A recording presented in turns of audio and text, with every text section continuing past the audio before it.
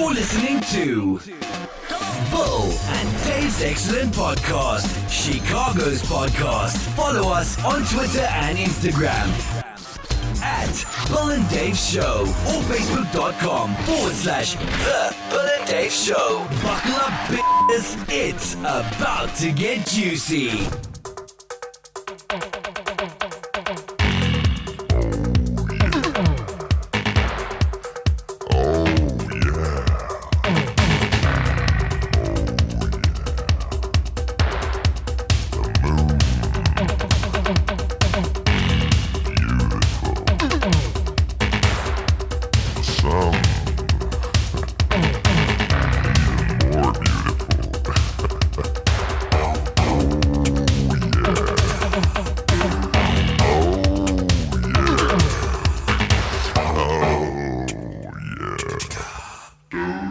This is episode number 93, Bill and Dave's Excellent Podcast. I am Dave, I'm your host, and this show is going to be twice as cool as our show normally is because we have two guests, not one, but two guests.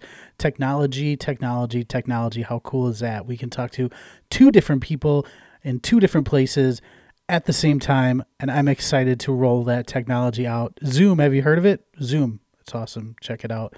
I'm sure you guys are probably zoomed out by now, but so yeah, I don't want to waste any of your time, and we'll get right to it. We'll go to the phones right now where we have the writer along with the director of Rainbow's End. It's a new movie coming out exclusively this weekend on Lesflix Video on Demand. You can check it out there. I have the writer and the director, both of them, Jennifer Cooney and Tracy Wren. Thank you guys so much. Welcome to the show. Thank you, David. Thank you so much for having us. Of course. This opportunity to have you guys on was really exciting to me because I saw the trailer and it's tremendous. So first of all, congratulations on the film. And Jennifer, this is your first feature, right? It is. Yes, this is my first feature film written and produced. Yep. I was super excited doing a bunch of research about this, and I just curious if you can maybe go into a little bit how you ran into Joe Orlandino, because I realize he played a big role in this too. Yes, he's the producer from Atlas Media Ventures that brought this all together. It was very synchronistic the way I got involved with this. A friend of mine from France in a screenwriting class saw his job posting on stage32.com looking for a writer for a lesbian family drama. And my friend sent it to me and said, "Hey, thought of you." And I just sent Joe my phone number and said, "Hey, I think I'm the screenwriter you're looking for. Give me a call." Never thinking for a second that I would hear from him. And that night at dinner, I got an unknown Chicago number calling me, and I almost fell off my chair. I said, "This is him." And we talked for 45 minutes, and we just hit it off right off the bat. And he told me the story he wanted to tell and the characters he wanted to tell it with. And it was as if I knew them already. And it was just a very magical, flowing relationship that we've had since then. Yeah, and let's talk about the premise a little bit. It's about a prominent lesbian couple. They adopt a child, right, that is diagnosed with a predisposition for violence. And I realize this takes place in the 90s, and that was a real thing back then, if I remember correctly. I mean, I don't want to date myself here, but I feel like that was a real thing. Yes, back in the 90s, 47XYY was very much misunderstood because of skewed research. And it was believed that it caused a predisposition for violence and aggression in boys. And that's when our movie starts. They bring this boy, Bo, home. He's at the age 4, and he starts showing lots of unruly temperaments and behaviors, and he gets diagnosed. They find out that he has an extra Y chromosome.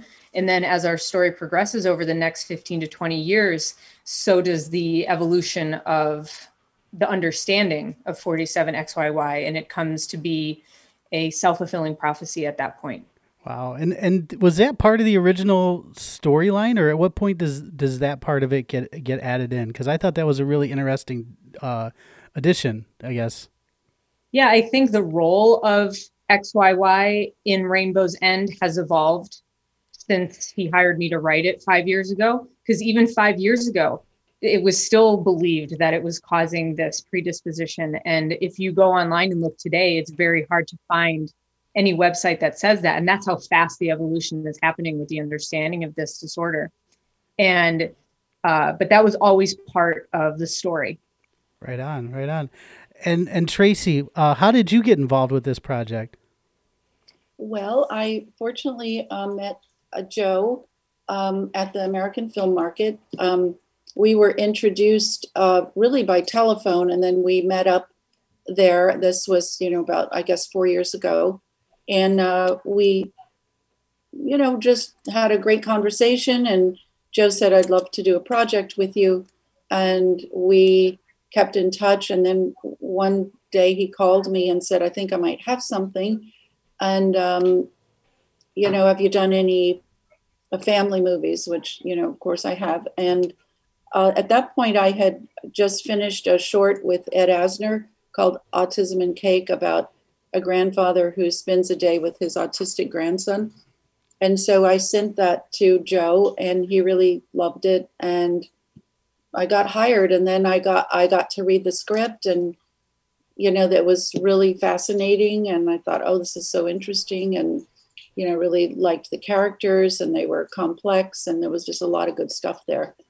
That's awesome. And yeah, I understand that you played a role in bringing Ed Asner onto the project, or at least getting him involved.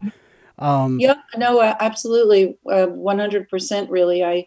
I contacted Ed and his daughter Liza and said, hey, I think there's a great part for you in this script I've been asked to direct. And so Ed read it and he liked it. And so then I kind of, passed the ball over to Joe, and they worked something out. And Ed was on set for only one day. He flew in from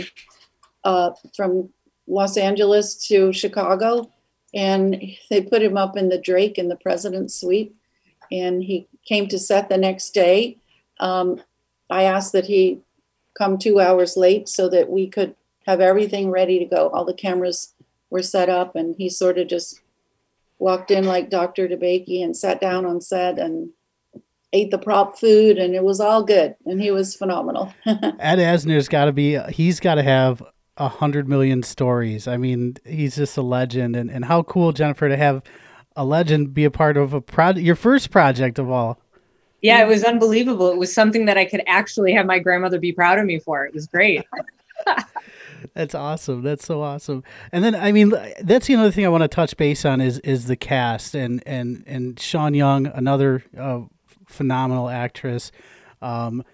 Maybe people know her from Blade Runner. My generation knows her from Ace Ventura. But I mean, again, another huge name for your project, and I'm excited about it. What was your reaction when you find out that Sean Young signs on, Jennifer?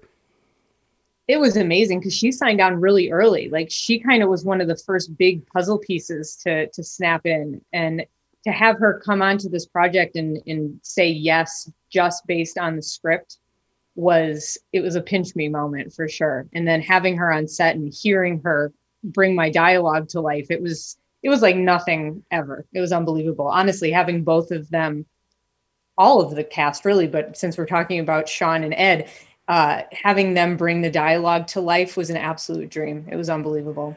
Yeah, and I think too, as I understand, you were on set a lot while they were shooting, which I know isn't always the case. And I'm curious, Tracy, how is it as a director having the writer be involved? Was there any conflict of interest, or did you guys butt heads at all? I won't listen. I'll block my ears. We mostly, I guess there were times when we might have not seen it exactly the same way, but we worked it out. We got on the same page pretty quickly. We didn't have much time for one thing, but that's for sure. And then Jennifer was really busy doing lots of other things, like helping all the other different departments and organizing things. So she was there, but a lot, she wasn't, in my face or anything. It was actually wonderful because so I'm one of the few people on set who's actually a parent, and that a lot of the things that seem to me just things that happen to ordinary parents. But at the same time, Jennifer would come up sometimes, and we'd hear from offset, and she'd say, "Oh, my my straight meter's going off. My straight meter's going off. And she'd run on set and I'd say, what's wrong? What's wrong? And so I thought we worked together pretty well, actually. At the end, yeah, we definitely found our groove for sure. A good team effort. So, it was great. That's awesome. And we also worked with the script together before we got on set. We spent a good few months tweaking and refining, and we took a character out, and I think we gave a motorcycle to Mayor Haggerty, and there were little things we did. So we knew what we were coming into. There were very few surprises as far as the cast and dialogue and all that. Mm-hmm. It's always an interesting thing. Another thing that always interests me too, when I talk to writers that have projects that wind up being films or TV shows, is, when you're writing it for years and rewriting it and rewriting it and rewriting it, do you have like a character, like who should play this character in your head? And did any of those things line up? Like an Ed Asner, for example, he's a pretty strong character, just in anything he does. And is that kind of like the type of person you had in mind for his role? I couldn't have imagined how perfect Ed Asner was for that role. And the same goes for Sean Young. Honestly, part of my writing process is choosing actors and kind of putting their picture on my monitor and just channeling their essence into a character. I'll do that for the main characters. So I didn't necessarily do that for Sean or Ed's character to have like a visual in mind, just kind of an essence. And when they brought that essence to the character, it was so far beyond what I ever could have imagined. It was amazing. That's cool. One thing we always try to do on this show is find a connection between our guests and our city, Chicago. And this was obviously an easy one for us. And this is one of the things that jumped out. You guys use so many Chicago actors. You filmed, from what I understand, you filmed, I don't know if you filmed the whole thing here, but maybe talk about that a little bit. The whole thing? That's awesome. Yes. Mm-hmm. Well, when I flew in from Santa Monica, it was about, was it 4 degrees? I can't remember. I actually insisted that Norman come pick me up at the airport, because I said, I haven't been in weather that cold in so long. It was February and really, really cold. But actually, David, I grew up in Evanston. So I know Chicago pretty well. And it was so much fun to be back. And I stayed in my parents' apartment, and they weren't there. They were out here. But I got to go to Orchestra Hall the day before the orchestra went on strike. So that was just a fluke. And I went to the opera. Our costume designer was Sam Yonan. And she's the costume designer for the Lyric Opera. Yeah, and I got to go to the Art Institute. So I just loved being back there. It was just a blast, and Chicago's so pretty. And I know we appreciate any time a project that we have, like kind of an, like Chicago, well, like we have kind of an ownership over projects that are done here, and it's kind of like we're going to claim ownership of this project. I'm sure of it.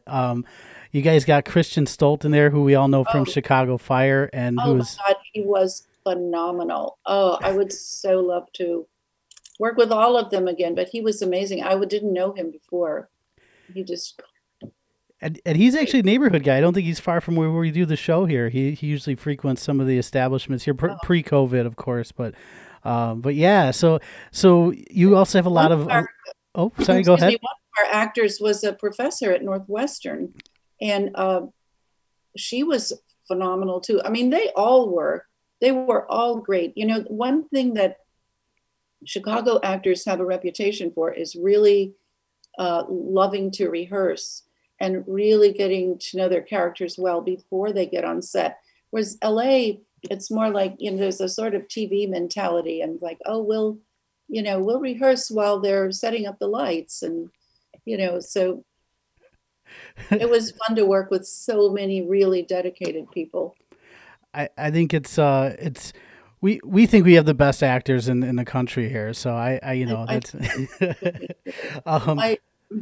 I did bring one other friend on set that I've worked with before, who's a great actor, and that's Kurt Kelly Kahn, and he's an LA actor. And I actually hope to make a feature with him called it just came out, in which Kirk is the lead.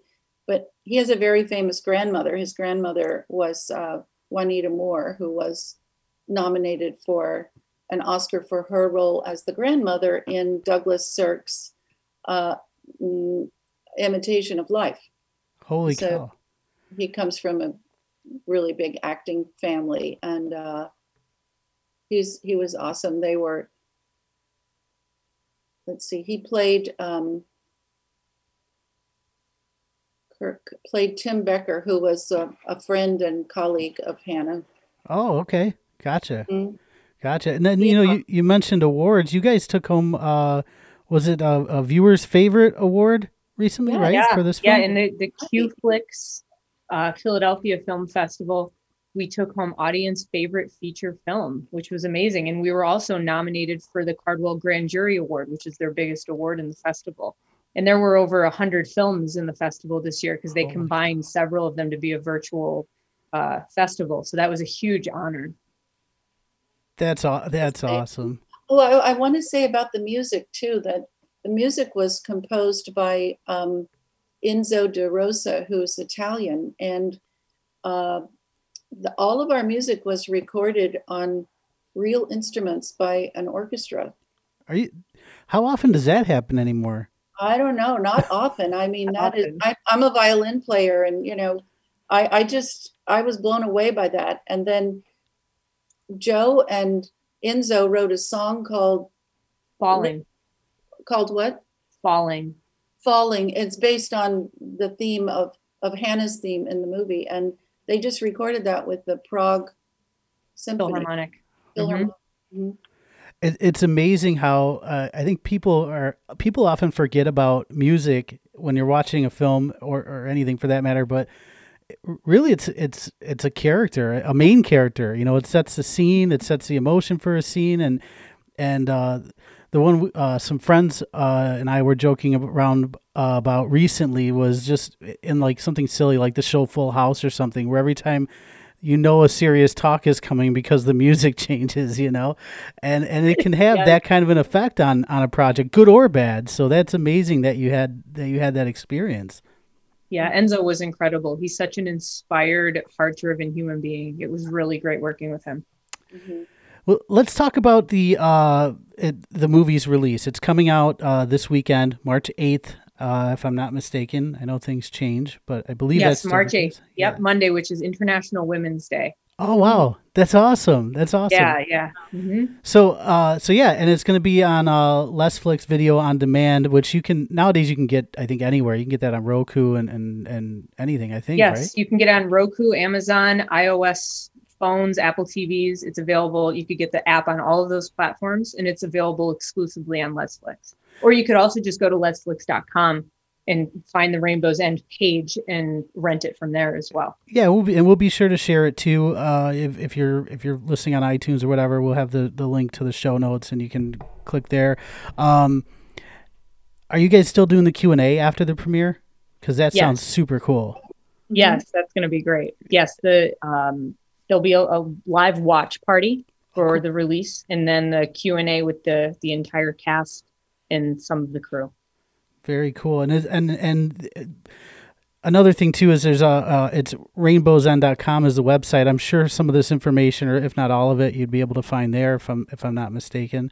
Yes, on our website, and then also any of our social media. Yeah, cool. Yeah, and I know, Jennifer, you're at HalfJackSnap on Instagram and Twitter, at Tracy Wren on Twitter for Tracy, the director. I have a website on Wix. It's just Tracy Wren. Tracy Wren, okay. Mm-hmm. All right, that's good to know. Put that on there too. Yeah, so guys, congratulations, and I'm super excited about the film. I can't wait to see it, and cheer on our hometown actors, and I'm excited for you guys, and Jennifer especially on your first feature. That's so awesome. There's going to be more to come. You have so much in the queue. It looks like you've got so many things ready to go. I do. I got lots of things going on. Very exciting. But thank you. This is a huge, exciting, monumental moment So I can't wait to share it with everyone. Very cool. And so when this premieres over the weekend, do they give you guys numbers like after the premiere? Are you going to be watching that, or are you going to stay away from that kind of stuff? I don't know. That never crossed my mind, but sure, I'll do it if they want to. Yeah, that would be fun. It was a really exciting and fun project to be part of. This was my third feature, so I'm glad it was not my first directing feature, because we moved very quickly. There were a lot of actors. There were very established actors, and I think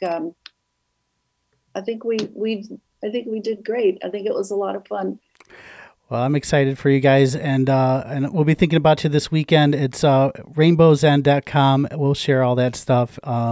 And Jennifer, Tracy, thank you guys so much for spending time with us. We know time's valuable, so we appreciate you spending a little of yours with us. And I hope to keep in touch, and we'll maybe see the next project you guys have and have you back on. Yes, please. This has been great. Thank you so much. All right. Thanks a lot, guys. Take care. Thank you. Bye. Bye. All right, guys, there you go. Rainbow's End is the name of the movie, and it's BEAU. Go to rainbowsend.com for all things about the movie. You can follow Jennifer Cooney, the writer, on Instagram and Twitter at HalfJackSnap. You can follow Tracy Wren, the director, at Tracy Wren on Twitter, and you can check her out on Wix, Tracy Wren there.